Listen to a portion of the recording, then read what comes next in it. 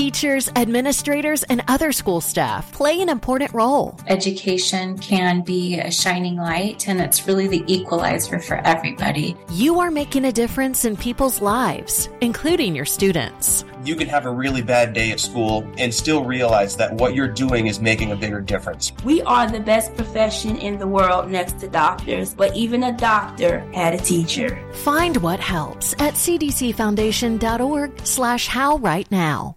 A supportive work environment can help everyone working in schools stay resilient. Just finding people that can reassure me that I'm doing my best and that there are people out there who understand me and can help me through these situations. You are not alone. Leaning on each other, colleagues in education is essential. You have to. We take care of one another. Find what helps at cdcfoundation.org/how right now. That's cdcfoundation.org/how right now. I think that this is a business. There are those who are not just in Uganda, but various different countries in Africa and in India too, who have realized that there is big money in convincing people that sacrificing a child will make them rich. Children are murdered for money. Today is really quite an impactful and emotional episode, so I do warn you that we talk about some really gruesome things, and it's up to you whether you want to hear about that on this fine sunny day or grisly grey day or night or wherever you are, however it is. Annie Iqbal is a hero to me because she fought to end child sacrifice in Uganda. That's what we're talking about today. I didn't know the practice even took place until I stumbled upon Annie's work and invited her on the podcast. For various reasons, it ended up taking a few months to get this out there, but it's such an important subject that I really did want to cover it, and I'm glad that I've managed to get this out on the podcast. Annie is a freelance TV editor, and she was the instigator of the bill to change things in Uganda after having experiences there that alerted her to the way that families and certain rogue individuals were going about sacrificing children. Go to childrenontheedge.org to read more about the inside story of their 5-year fight, 7 years for Annie in total, to change the law. Annie Iqbal is a wonderful speaker, very passionate about her work, and she's been a joy to work with. You can watch a video she did about this subject on Lad Bible's YouTube channel as well. Episodes are coming up on the podcast with Holly Laurent to talk about her film work and life growing up evangelical, the second part to the Robbie Williams episode, and an interview with Australian female psychopath Kanika Batra. But now, you're on the edge of child sacrifice in Uganda with Annie Iqbal.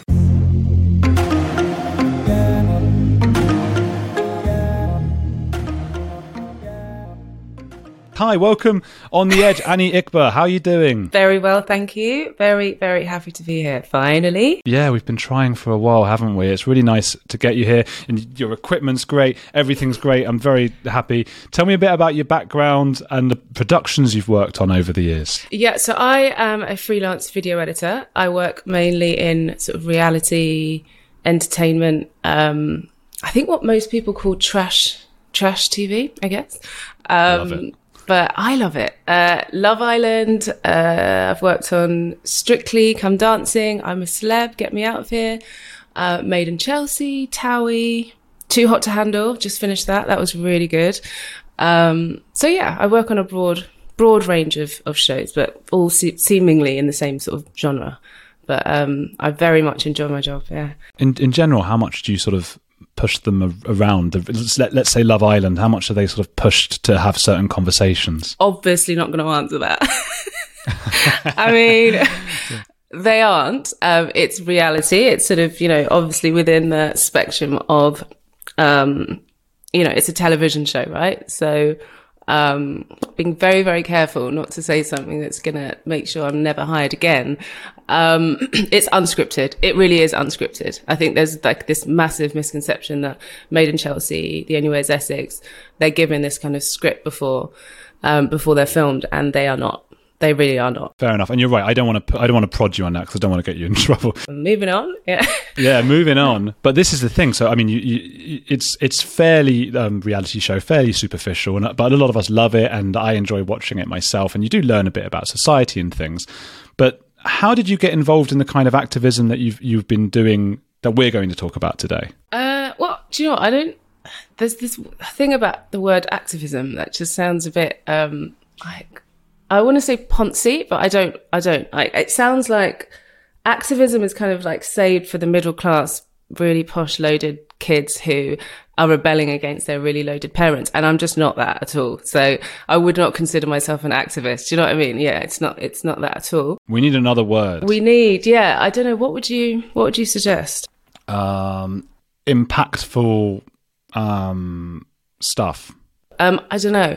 I think it got to a point where I was working and, you know, enjoying my job, but feeling a little bit kind of like, there could be something else kind of out there. And I wanted a bit of a change. And I reached out to a lady who ran a baby's home in Uganda. And she sort of often looked for and needed TV people to go over there and shoot films and edit them and stuff. And I very quickly agreed and, you know, went to Uganda.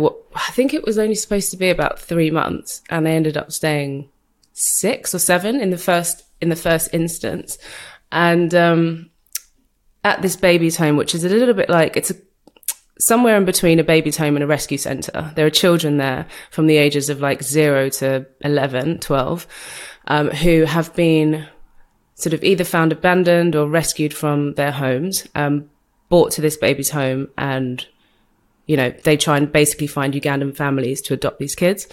And there was one girl there who had, I was told, survived child sacrifice.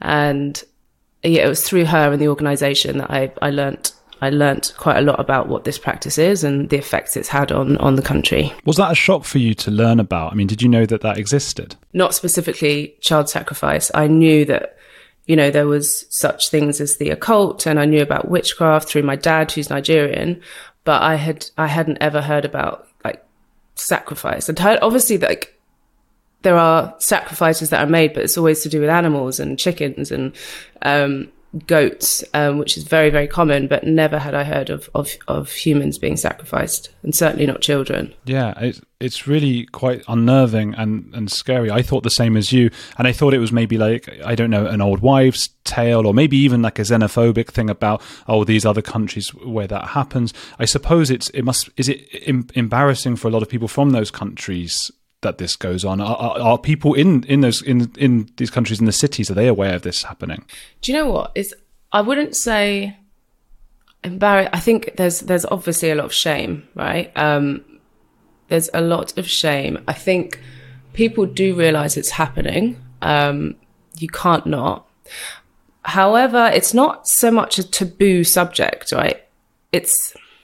People aren't open about it unless you really ask the questions. And I found when I heard about this and I went researching, people were really kind of hesitant at first to talk about it, but it only took a little bit of digging and scratching the surface, and they would just unearth all of these awful stories that they were so obviously keen to talk about and needed for themselves, you know, to explain to someone, even though I was a foreigner, what was happening in their country, because it felt to me as though they'd never been asked.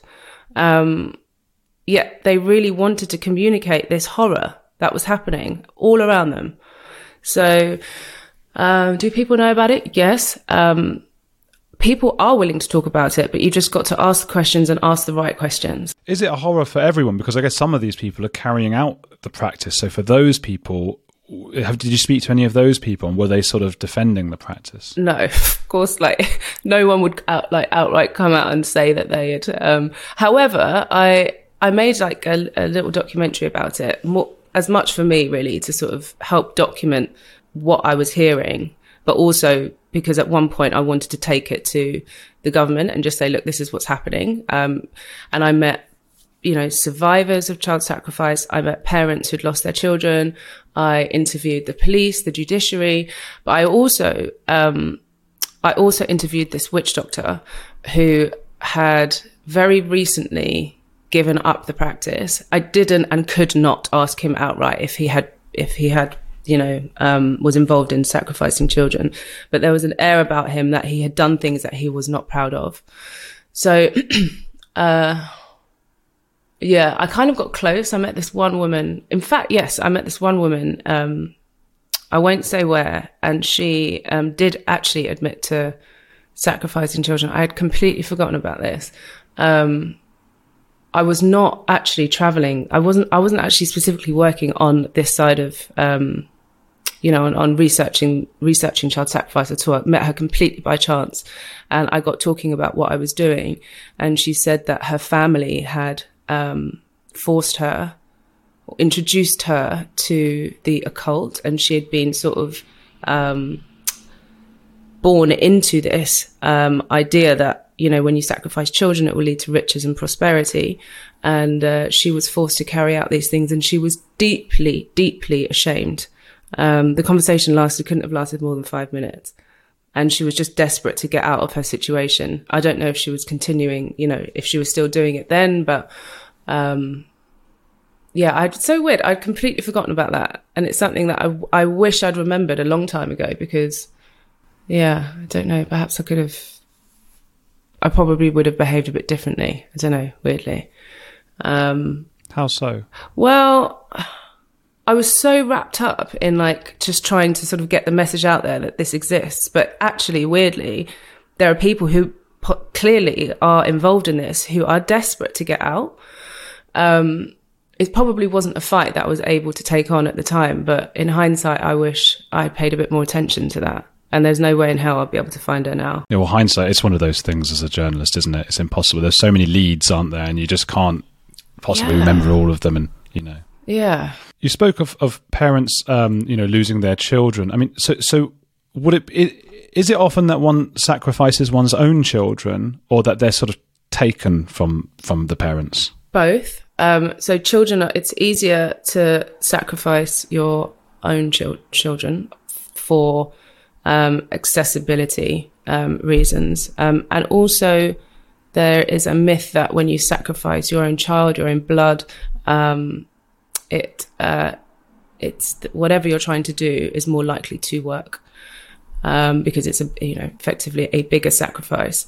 But more often than not, children are abducted on their way to school, or when they're sort of working in the fields, especially. So either one of those. It must be terrifying for the families. But I mean, we do a lot on this podcast. I'm always talking about cults and extreme ideologies, and that even the banality of evil, how these beliefs can make even good people do awful things. Do you think these people, when they're sacrificing their children, I mean, they must, firstly, they really believe that it's going to bring good things. Do you know of any beliefs they have about the child itself? Like, okay, now my child's going to go to heaven? No, and I haven't ever heard of that. No. No, why? Have you? No, it's just because it's so difficult to imagine a parent sacrificing their own child unless there was a reason, like, okay, but they're going to go to heaven, so it's okay. Well, I can tell you why. I think it's not just, I think it's really easy to point the finger and say, you're so fucking evil, you've done this to your child. And absolutely, I am not condoning it one bit. But there are, there's two ends of this spectrum here. You've got the rich people who are sacrificing children to kind of maintain their wealth. And then you've got the really, really poor, impoverished, desperate people who are sacrificing children, their own children, to emerge from that poverty because they genuinely feel as though there is no other way. They've been brainwashed by their community, brainwashed by the witch doctor that they're consulting. So they absolutely genuinely believe that this will help them emerge from their poverty. Do you get the impression that even it's a really hard decision for them to make? Naturally, yeah. And I suppose it's a difficult question, but I mean, do you have an impression of how they typically go about sacrificing children? So they obviously they abduct the child, they obtain the child, and often they use chloroform to knock the child out, but they sacrifice the child, i.e. remove organs and cut the child, and take what they need, often while the child is alive and conscious. So whether and chloroform is not readily available in Uganda. So yeah, children are held down. You can imagine it. And, you know, it's obviously incredibly harrowing because there are those who have survived and can tell you what happened to them. They remember the pain, and they remember and can identify the perpetrators and their attackers. So yeah, what normally happens is that they take what they need from the child. And it's not normally the witch doctor who does this, who does the cutting.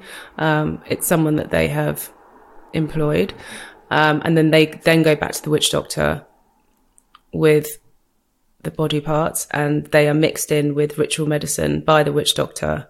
And, you know, a ritual is made to the ancestors who have demanded this, and yeah, that's the general kind of process. What did it make you feel like learning about this for the first time? Oh, dirty. Like the fact that I'd been like blissfully walking around and living my life and not having a clue that this happened all at the time. I just felt really ashamed. And I think maybe that's why I just put so much of myself into doing anything that I could to make some sort of difference and impact. Because I just felt so much guilt, weirdly. And also I had this, you know, I was completely inspired by this little girl, and felt that I just had this kind of real kinship to her. I was seeing her every day, and I just wanted to do her proud and do every other child proud who had suffered at the hands of this practice. And this was a survivor. What was her story?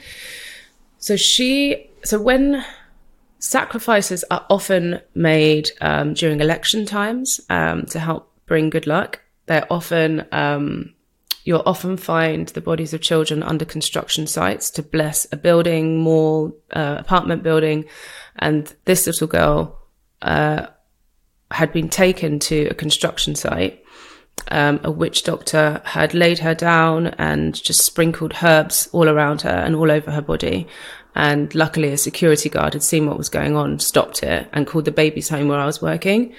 And yeah, she was brought to the baby's home. But she, I think, was one of the cases where it was the parents who had ordered that, because there was a nationwide appeal for her parents to, you know, does anybody know this girl? Her picture was everywhere, all over the news and newspapers, and nobody came forward.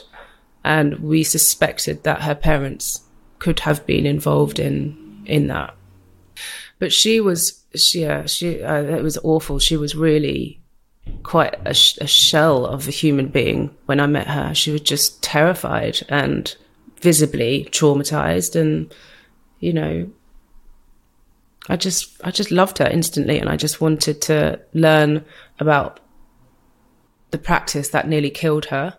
And yeah, we just got really, really close, and I'm still in touch with her now. Did she start to recover upon being with you and back to sort of normal life? Yeah, she did. Yeah, very gradually. What's she up to now? So she's now living with a teacher who's fantastic. She's got 2 brothers living in a really nice house in a village, surrounded by pigs and pigs and chicken and mango trees. She's flourishing. I'm going to see her next month. Oh, wow. She must love you, though. She must see you as, I mean, how old is she now? Well, we think that she was obviously she didn't come with documentation, right? But we think that she's probably about 10 now, or 9. She just makes it out every year. She's like, oh, I think I'm 7, I'm 8, I'm 9. Because yeah. But her birthday's the 1st of July. So I think her parents picked that as it's, I don't know, easy, middle of the year. And I suppose that security guard saved her life as well. Yeah, absolutely. And about a year after, I sort of started digging around and wanted to learn a bit more about her case. And I went to the police station where the case was reported, and they had lost the case files. So I couldn't. There's nothing exists on who found her or anything, because that's what I wanted to do next. What do you think that might mean, that they've lost them? I think it could mean lots of things. Lots of cases go missing, and to be honest with you, I can't say, and I wouldn't like to speculate. A few decades ago, private citizens used to be largely that, private. What's changed? The internet. Think about everything you've browsed, searched for, watched or tweeted. Now imagine all of that data being crawled through, collected and aggregated by third parties into a permanent public record. Your record. Having your private life exposed for others to see was once something only celebrities worried about. But in an era where everyone is online, everyone is a public figure. To keep my data private when I go online, I turn to ExpressVPN. Did you know there are hundreds of data brokers out there whose sole business is to buy and sell your data? The worst part is they don't have to tell you who they're selling it to or get your consent. One of these data points is your IP address. Data harvesters use your IP to uniquely identify you and your location. But with ExpressVPN, my connection gets rerouted through an encrypted server and my IP address is masked. Every time I turn ExpressVPN on, I'm given a random IP address shared by other ExpressVPN customers. That makes it more difficult for third parties to identify me and harvest my data. And the best part is how easy ExpressVPN is to use. No matter what device you're on, phone, laptop or smart TV, all you have to do is tap one button to get protected. So if, like me, you believe that your data is your business, secure yourself with the #1 rated VPN on the market. Visit expressvpn.com/heretics and get 3 extra months for free. That's expressvpn.com/heretics. Go to expressvpn.com/heretics to learn more. Hey, it's Andrew. If you're enjoying Heretics, there's another podcast I want to recommend to you, especially if climate change, global conflicts, and an upcoming election are making you feel like we're on the brink of disaster. What Could Go Right is hosted by Progress Network founder Zachary Karabell and executive director Emma Varvaloucas. On What Could Go Right, the hosts sit down with expert guests to discuss the world's most pressing issues, without resorting to pessimism or despair that we hear so often. Instead, they look back at how far society has come and look forward at what it will take to achieve an even brighter future. Is progress on the way? They may not have all the answers, but on What Could Go Right, they're asking the key questions. Tune in to hear interviews with upcoming guests like writer Coleman Hughes, CNN host Fareed Zakaria, and economist Alison Schrager. If you're looking for a weekly dose of optimistic ideas from smart people, join them every Wednesday on What Could Go Right, available wherever you get your podcasts. A supportive work environment can help everyone working in schools stay resilient. Just finding people that can reassure me that I'm doing my best and that there are people out there who understand me and can help me through these situations. You are not alone. Leaning on each other, colleagues in education is essential. You have to. We take care of one another. Find what helps at cdcfoundation.org/howrightnow. That's cdcfoundation.org/howrightnow. What's Kampala like? And is that where this is mostly going on, or is it the rest of Uganda? It happens all over. Normally in the villages. There's particular districts where it's particularly prevalent, but it also happens in Kampala. But on the whole, Kampala is a wonderful, wonderful city. When I first got there, I just instantly felt at home. Like, the people are genuinely the nicest people, the most welcoming. And I think that was really important doing the kind of work that I was doing, that I felt like I had a second home in a way. And I felt for the most part safe there. But it's really cool. The nightlife is amazing. Really good. There are amazing restaurants. You should go. I think you would enjoy it. You can party there together. I'd love to. Oh, yeah? Oh, I would love that. It's honestly, it's so good. There's so many places to see. I've only ever been to South Africa in Africa. I did a rugby tour when I was younger, but that was beautiful. What a beautiful country. I suppose every country's beautiful, isn't it? I don't know that there's a country that's not beautiful. I don't think I've been to enough places to answer that. Do you know? But everyone must have its beauty. Yeah, exactly. And Kampala, Uganda has it in abundance, really. It's absolutely stunning. And I've just, I felt like I had really understood the rhythm of the country. I'd been there on and off for nearly 8 years. And my dad, who's Nigerian, he probably wouldn't like to hear this, but I feel more Ugandan than I do Nigerian. Don't tell him that. I know. No, let's keep that between us.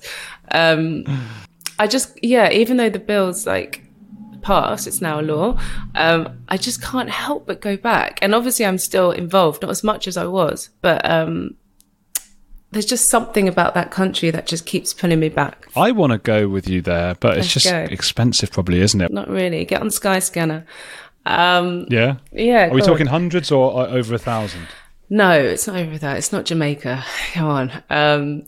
It's probably, I think I paid like 650, something like that. And they have gone up, actually. They used to only be about 450 only, but yeah. Uganda Tourist Board should be paying us for this, shouldn't they? Do you reckon? Sort of giving them a bit of PR. Yeah, well, maybe not all the bad stuff we're talking about as well. But that's why I'm happy that you've talked... Yeah, it kind of balances it out. Yes. I'm happy you've talked about how nice people are there as well, because the last thing I would want is for people to hear this and go, what's this place? Kampala, Uganda, oh, horrible, because every society has awful things in it. I imagine it's a rarity, right? What the child sacrifice stuff there. Depends who you ask. But generally speaking, it's a, I can't bloody well call it a safe country now, can I? Because if you're a child, then then it's not, all of the time, depending on where you are. But there's a lot to see, a lot to do. And it's a wonderful, affordable, beautiful city, Kampala. And I encourage anyone to go. I thought of another word instead of activism, but I don't know if this sounds quasi-religious though, but has this become a calling for you? I think it has to have been, right? Like I just shut down everything else in my life and was just like, hell for leather, went for this.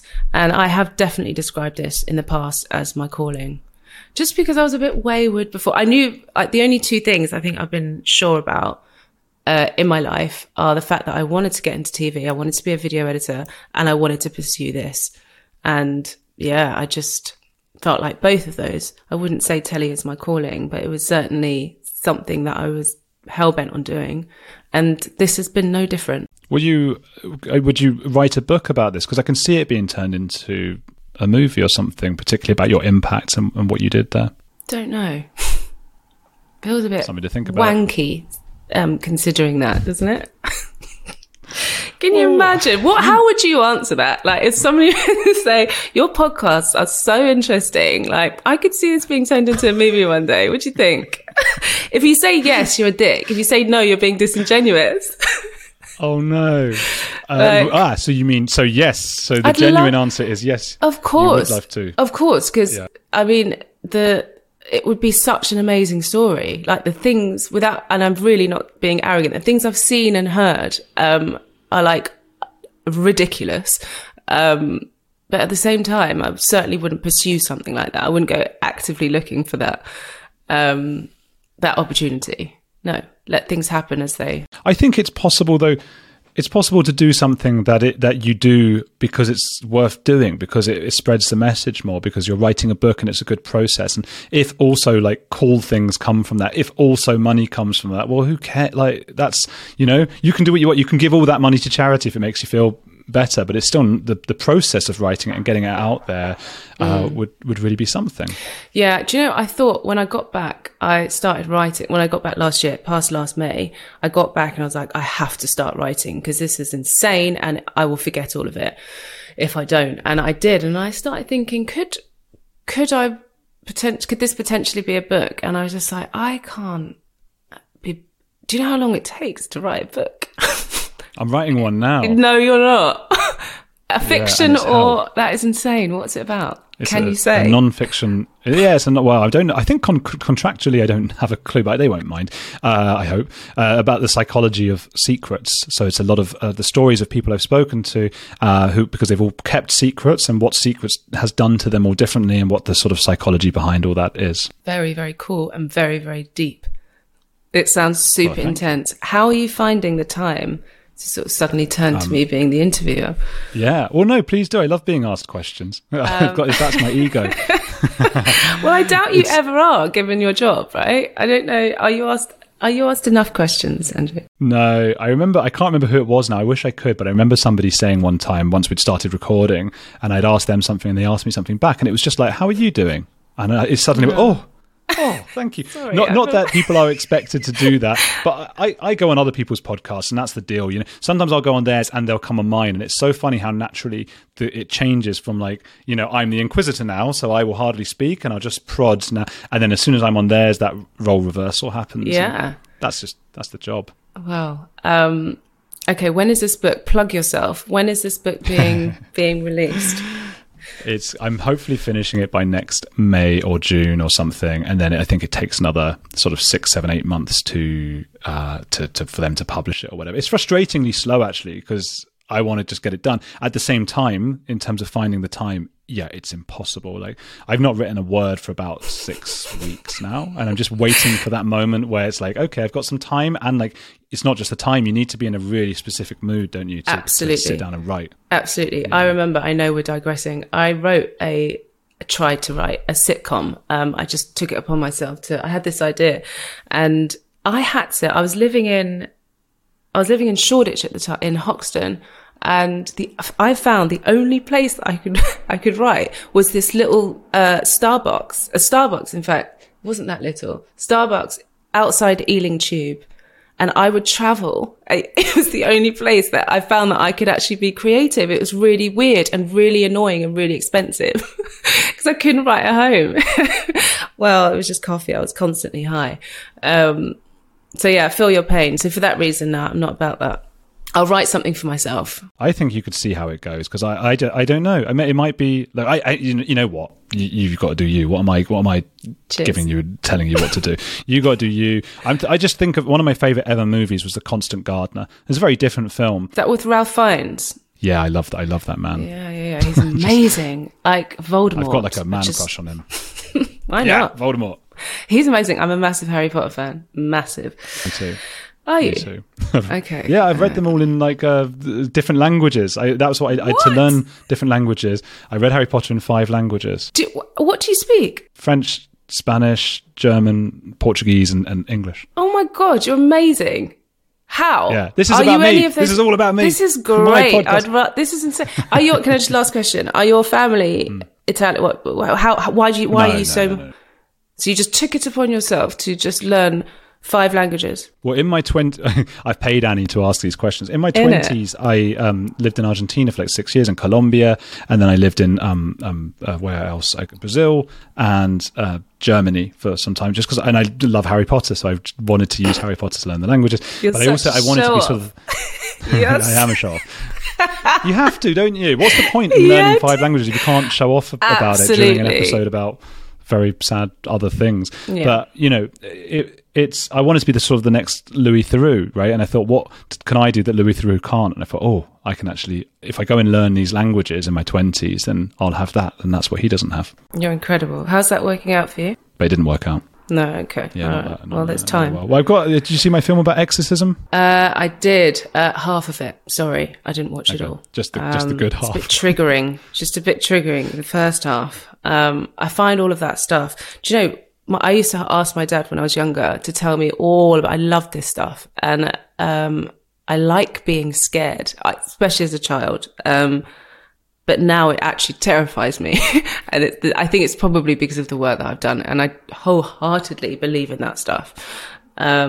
So I just can't go meddling with it or even watching that stuff. Well, there's also, I mean, people, as you get older, I'm sure listeners will relate to this. You know, you probably used to, if you flew on a plane when you were a child, you probably didn't care that much. And then when you get older, you start to get a bit scared. 100%. Just everything scares you a bit more as you get older because you realise what could happen. You know? Yeah, it's true. I'm not as gutsy and ballsy as I was. So much so that this trip that I keep sort of bragging about next month to Uganda, I'm umming and ahhing because there's been an outbreak of Ebola. So like 3 years ago, I'd have just been like, give a shit, like I'm going. But I'm like, shit, Should I? It's not reached Kampala yet, so I think we'll probably be all right. But yeah, this sense of kind of, I don't know. I'm not going to live forever. I'm not. It's scary. I think it's clearly to do with age, getting older, and what you've seen and what you hope to be able to do in the years to come. And I don't want anything to sort of stop that. So I think there's this. Yeah. How old are you, if you don't mind me asking? 33. How old are you? I'm 37 and a half. You look younger. Liar. No, you do. Well, I don't know. I've got that thing where I assume that everybody's the same age as me. Do you know what I mean? Well, do you know what? There's something nice about doing these sorts of podcasts because there's like a sort of a natural, instant, automatic filter. So it just sort of airbrushes you completely out. So there are no lines or anything like that. It's fantastic. You're particularly pixelated. No, it is good. It is good. That's why people probably don't realize how ugly I am, but on the video I look all right. It's all you can't see all the marks and things. Right, we better get back on to the topic at hand. You know what you were just saying about that. I think the reason that I've done some podcasts before about why we like scary things. And a lot of it is apparently to do with our evolutionary psychology, that if you watch horrible things happening, horrible things, it might help you to practice and to know what to avoid yourself. You see someone getting eaten or killed in the wild or whatever, by watching it gives you dopamine in your brain or something. It makes you want to watch it, and then you know how to avoid that. It's that kind of thing. And that's probably why we like public executions and public hangings and stuff back in the day. Do you think there's anything to that in the child sacrifice? I mean, is there ever like a group of witnesses watching? What do you mean? Sort of, okay. Is it a spectator? Like a public thing? Yeah. Absolutely not. No.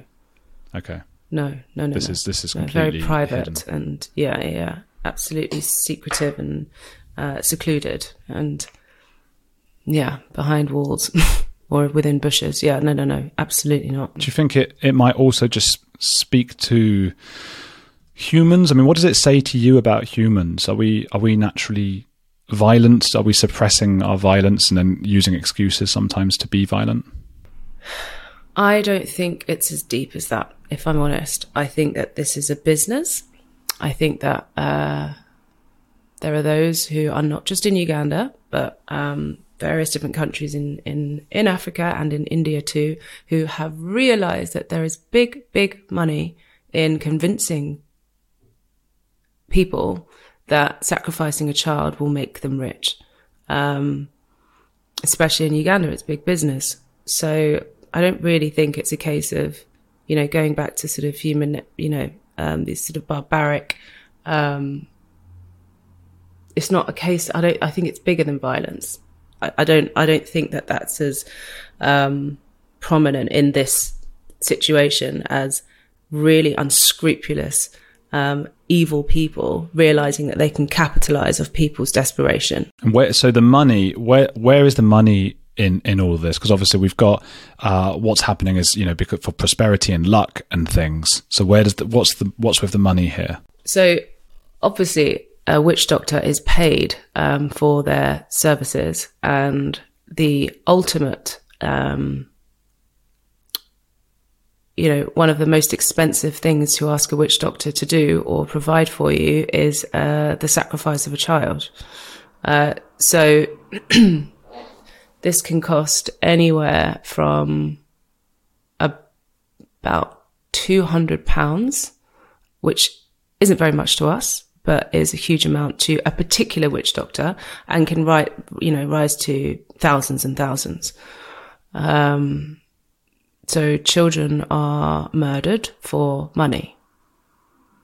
And, it's not just the witch doctor who are paid. Obviously, it's the person who abducts the child. It's the person who goes out to buy the utensils to cut the child. It's such a network. You've got the driver, you've got the person who obtains the phones to make, to communicate with those involved. So yes, it's a very, very profitable business. Is it like a mafia? And are there famous witch doctors? I suppose because it's so illegal, they've got to hide, I guess. There are, but you've got to be quite careful when you there are witch doctors and traditional healers, right? Witch doctors are those who are carrying out witchcraft and appeasing ancestral spirits, not necessarily carrying out child sacrifice, but it's the witch doctors who are carrying out child sacrifice, amongst other things. And then you've got traditional healers who are, medicine men and women, and they use traditional herbs to cure ailments and illnesses, and they're very reputable. So sometimes, that those lines are blurred, and the traditional healers, especially in Uganda, get a really bad name for themselves because of the reputation of witch doctors who are carrying out these, hideous acts. And then, was this, when you got there, was this legal? No. So it's always been illegal to sacrifice a child, murder a child. But the issue was that defendants were being charged using the penal code, which did not carry an adequate sentence, in my opinion. And there were significant loopholes in not just the penal code, but the Anti-Trafficking in Persons Act, that made it really, really easy for people who are carrying out this crime to be let off. For example, if there was a case of a child who was kept in a shrine and she was gradually sacrificed, and instead of just, removing her body parts and leaving her to die, she was born for the purpose of sacrifice. So over the years, she was, they would remove a fingernail, it would grow back, and they'd remove it again. They would remove her earlobes, teeth, pull out hair. By the time I met her, she couldn't hear, she couldn't see, she couldn't speak. She was in a wheelchair. It's awful. So the guys who did that to her were charged with kidnap and torture, and were given a ridiculously low sentence. So our law has that provision of gradual sacrifice, and it carries a really, really high sentence. So we have thought of every single possible scenario that is involved in sacrificing a child, from the moment that call is made to the murder of that child, and every single stage has a crime attached to it. We have spent so long thinking of every possible scenario to make sure that there aren't any loopholes anymore. Yeah, so what kind of things were they like? So now, placing a call, that is a crime, that will get you a sentence. Placing a call to a witch doctor about child sacrifice. Yes, and it's obviously at the judge's discretion. But I know that the law has been used a few times now, which I'm insanely proud of. Yes, one of them, I think I briefly mentioned about this little boy who survived, and he could identify his attackers earlier. I mentioned there were some cases of that happening, and this little boy, finally, his perpetrators were caught, and they were sentenced to, I think it was 44 years, which I know doesn't sound very much, but we will appeal that. He ain't getting out. But he had been, this poor little boy has been living with, they removed his penis, they castrated him, and tried to cut his head off. So he's got this huge scar here. And yeah, he went to Australia for surgery, funded by a charity, and they did what they could. But he was living in the same community as the man who attacked him, and he couldn't do anything because at the time a child's eyewitness account was not enough to secure a conviction. So this guy's now behind bars, and I am really thrilled to see that this boy has justice, and that this law, I've got to get used to calling it law, is being used in the way that it was designed to. I'm insanely proud of it. I'm amazed. I am, and I want to. I don't want to compliment you too much, because I don't think you don't want it. But I'm amazed by what you've done. I really am. It's funny how that's come about as well, because the Puritans with the witches, that was the problem was children's eyewitness accounts was putting people into prison. But this is a completely different spin on it. It's like this is a really, really good thing. It's a very good thing. And I have to say, it really is not just me who has pushed this through at all. After a few years, I got funding from an incredible UK-based charity called Children on the Edge. And without their help, I certainly wouldn't have been able to consider being anywhere near here. Like they helped finance this. They did finance it, offered emotional support, everything. It was just, it's impossible to imagine having done this without them. So, and also my team in Uganda as well. So this is not just me. I want to make that really, really clear. Yeah. And yeah, I couldn't think about it. It would be impossible to try and take on a mountain like that. I needed help, and help I had. What were some of the challenges you faced in trying to change this law?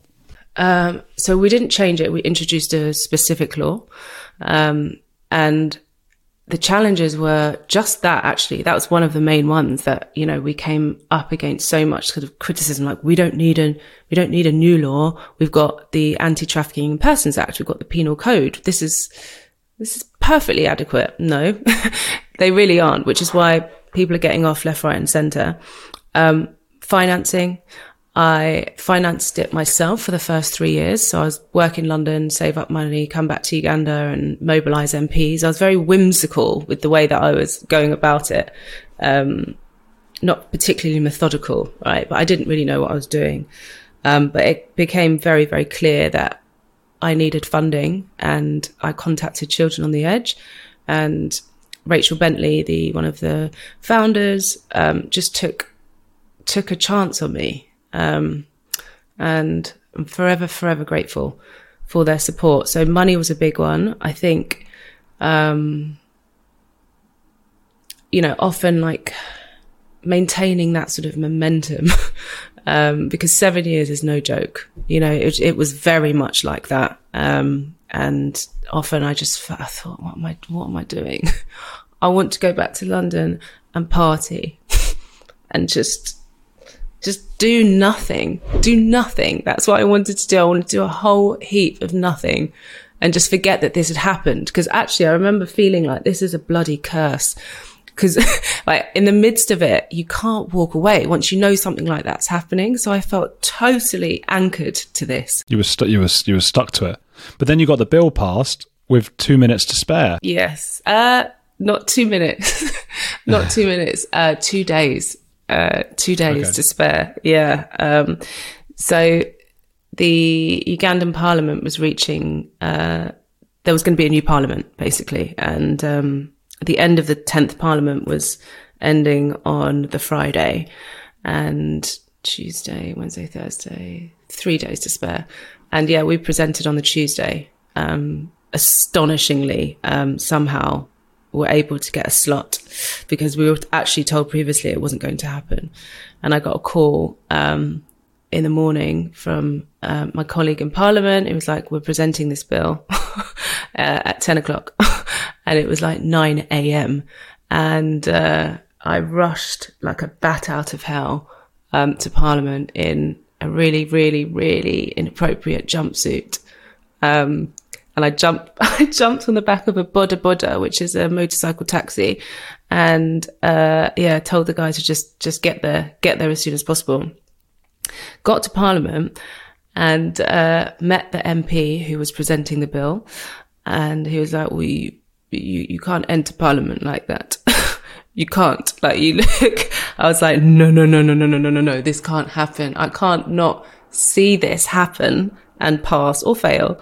I just couldn't let that happen. And somehow I managed to get a friend to boda me some clothes, and I changed in one of the offices, and was able to watch it. That would have broken my heart if I wasn't able to watch that, all because of a fashion faux pas. Could you imagine living that down? It would have been ridiculous. These kinds of things. But I should have. No, but I've been in and out of Parliament for a long. Like, I should have known that, some spotty hipster kind of. No, it wasn't appropriate. But yeah, no, I remember the moment it passed. It was just something that I will gladly hold on to forever. It was a very, very long process. It was raining, and because of COVID, it was in this like outdoor tent, and there were mosquitoes everywhere. And it just went on for something like 2.5 hours because I was going through loads of other bills, and finally it got to ours, and there was like a moment where they were disputing one of the clauses. I was like, oh God, it's not going to happen. And then, finally it did. Did you feel emotional in the moment that it passed? Yeah, embarrassingly so. Ugandans are really conservative, but so emotion and tears and all of that just doesn't really fly, not in a professional setting. And the colleague in Parliament who had rang me in the morning had been there from day one. In fact, he was the legislator who offered to help me for free. And so he was sitting to my left, and he'd never seen me break down like that. And it was him who'd sort of turned to me and said it had passed. And oh gosh, I get emotional thinking about that because, we sort of started it together and we ended it together, and yeah, it was just a really, really special moment. Well, you saved a lot of lives. I mean, you did more in that moment or in those years than most of us do with our lives. I don't really know what to say to that. I'm just glad it's being used. There was a moment maybe like 6 months ago where implementation is a really big part of this. Like Uganda has got lots of laws, but unless they're really implemented, they don't really do anything. And there was a moment a while back that I was like, this is just not being used, this bill. Like, have we done all of this for nothing? And then slowly and surely it started getting used, like the case that I've just told you about. So, yeah. I had a new No, sorry. You go. Sorry. I try and cut in. You go. I'm sick of talking now. I want a break. The thing about doing this online is I always have to try and anticipate when someone's about to finish. So because of the slight delay.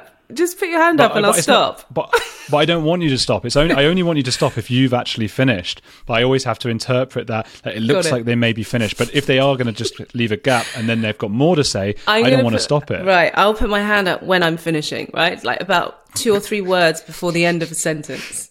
That'll help you out. Yeah. It might look weird though on YouTube. That's it might. Thing. You always put your hand up. Do you think this will stop more of child sacrifice through prevention? People know that there's going to be a higher sentence, or maybe locking up the offenders so there are fewer of them at large. I think it will do. It depends. It depends what the future of this law is really, and if it continues to be used in the way that it's being used. I think that it will undoubtedly work as a deterrent, but I don't think it will do much more than that. I think what's really, really important is this stage 2, which is what I'm doing now, is working on implementation, training up the judiciary so that they know exactly how to use this law, working at the grassroots level to try and convince and educate communities without sounding really wanky and condescending that this is not the way to go, and that there are other ways in which to prosper. They have to work in conjunction. And I feel as though I picked the easy one of the two.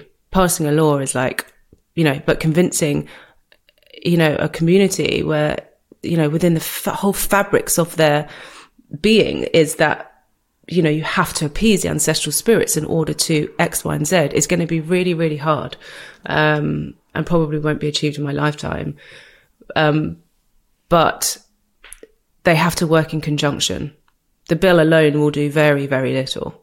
I'm afraid to say it will do some, and the sum is more than enough for me. But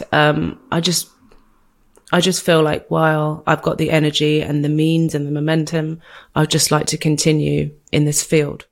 Teachers, administrators, and other school staff play an important role. Education can be a shining light, and it's really the equalizer for everybody. You are making a difference in people's lives, including your students. You can have a really bad day at school and still realize that what you're doing is making a bigger difference. We are the best profession in the world next to doctors, but even a doctor had a teacher. Find what helps at cdcfoundation.org/how right now.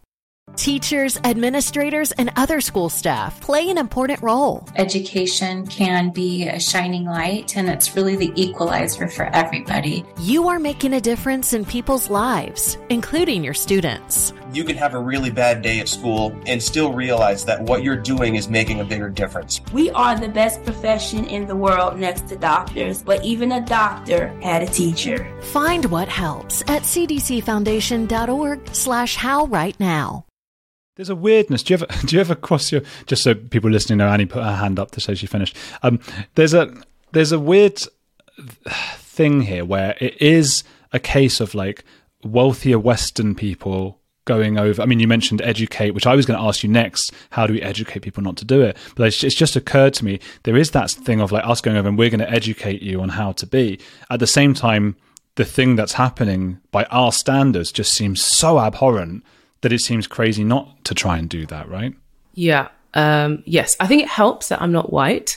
I think I'd have a hard time. I'm still called Mzungu over there, which is white person, because I'm fairer than them, most people. So I still get a tough time. In fact, I'm probably seen as white. In fact, I am, but I think they wouldn't admit it, but I think that they're more susceptible to maybe listening to some of my ideas than they might do if maybe you went over, you know?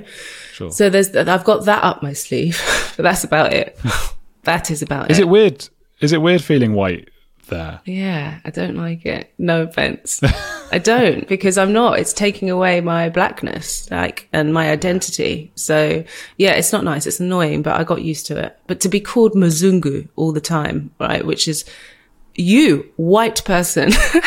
It's just like, come on. I learnt the word for mixed race, but and would just would shout it back. But Muchutala, that's it, Muchutala. But it just didn't really stick. Yeah, I got caught when I was in South America. I was gringo, obviously, all the time. Gringo this, gringo that. Yeah. Which it was annoying again because that's an American. That's supposed to be American. I had to. I'm not them. I'm not Yankee, as they would say. You know. No. And then, oh yeah, go on. What were you going to say? No, I wasn't actually. I was just filling the silence. Are there still places in other parts of Africa or other parts of the world that you know of where this goes on? Yes, Botswana, Nigeria, parts of Ghana, and India is particularly bad.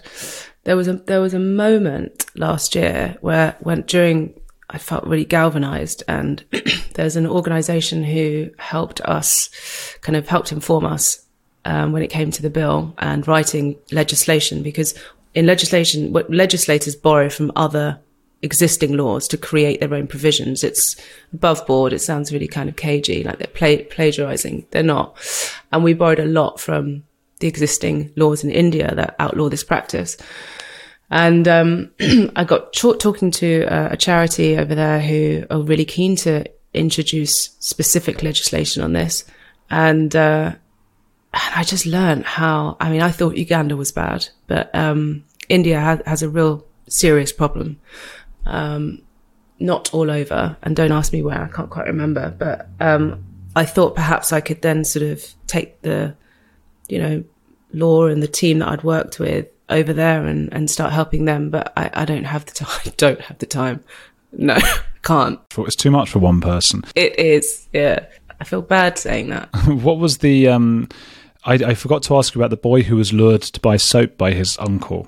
Yeah, what about him? What was his story? So there are two twin boys, brothers, who were at home one day, and their uncle asked them to come to the shop with him and told them that they were off to buy soap, and he took them into the bush and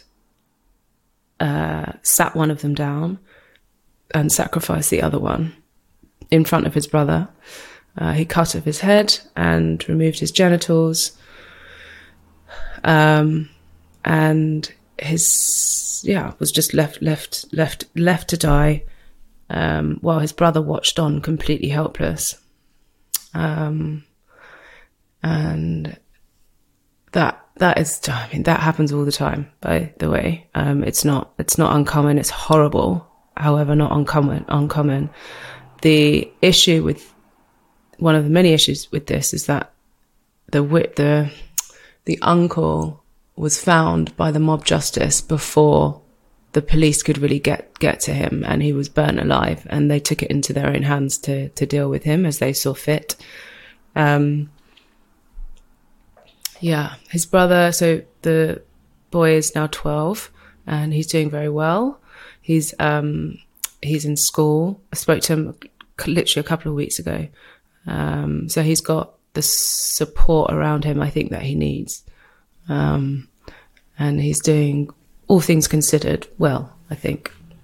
That's amazing to hear, but horrific what he went through, and horrible. And I guess that's, a place to sort of come to an end and ask, like, is there much that listeners can do to help or to find out more? That is a good question. Do you know what? There's not enough out there on. When I was trying to research this, the first article I put in child sacrifice, Uganda, and there was this, the first article I read was this Daily Mail. Horrible, sensational, no offense to Daily Mail listeners or, workers, but it just was completely inaccurate. It was just awful. So many holes. There's not enough information out there, which I am working on.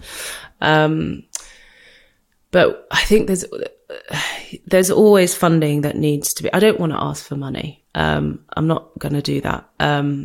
But if you would like to help, I am, introducing this second phase where implementation is so important. I have set up a GoFundMe page, which I cannot believe has done so well. Every day I seem to get a little a donation, and I think it's unbelievable. There's no pressure whatsoever to donate. Do if you want, don't worry if you don't. But there's that, and I think I'm just working on a way to make this information accessible to people, not just through the means of podcasts, and just because I think it's really important that people know what's going on in their world. Well, I am going to pressure people to give their money to you, to contribute to your GoFundMe. Nice. Thank you. That's me doing it. Everyone, do go check just Annie Iqbal GoFundMe. I don't know. I think so. I can't. The Children on the Edge set it up. This is how I don't know. Can I tell you? Could you link to it maybe? Yeah, I mean, anyone who does, it's wonderful of you. I mean, typically a lot of listeners buy the book of one of my guests, so I think if they spent the equivalent on paying towards this, and this is paying towards helping you go out and, change things out there and hopefully save some lives. So, Annie, thank you for being on The Edge. What a fantastic guest you've been. Thank you. It's been really, really good. Thank you for giving me the platform to talk about something that's really important to me and that should be spoken about way more often. Thank you.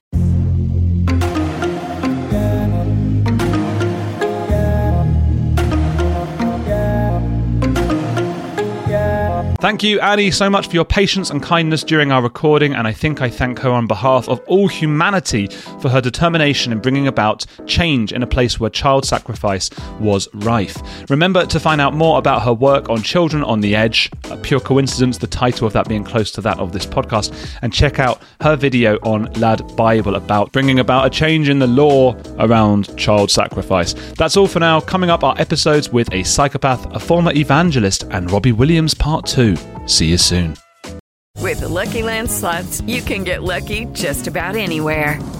This is your captain speaking. We've got clear runway and the weather's fine, but we're just going to circle up here a while and get lucky. No, nothing like that. It's just these cash prizes add up quick. So I suggest you sit back, keep your tray table upright, and start getting lucky. Play for free at LuckyLandSlots.com. Are you feeling lucky? No purchase necessary. Void where prohibited by law. 18+ terms and conditions apply. See website for details.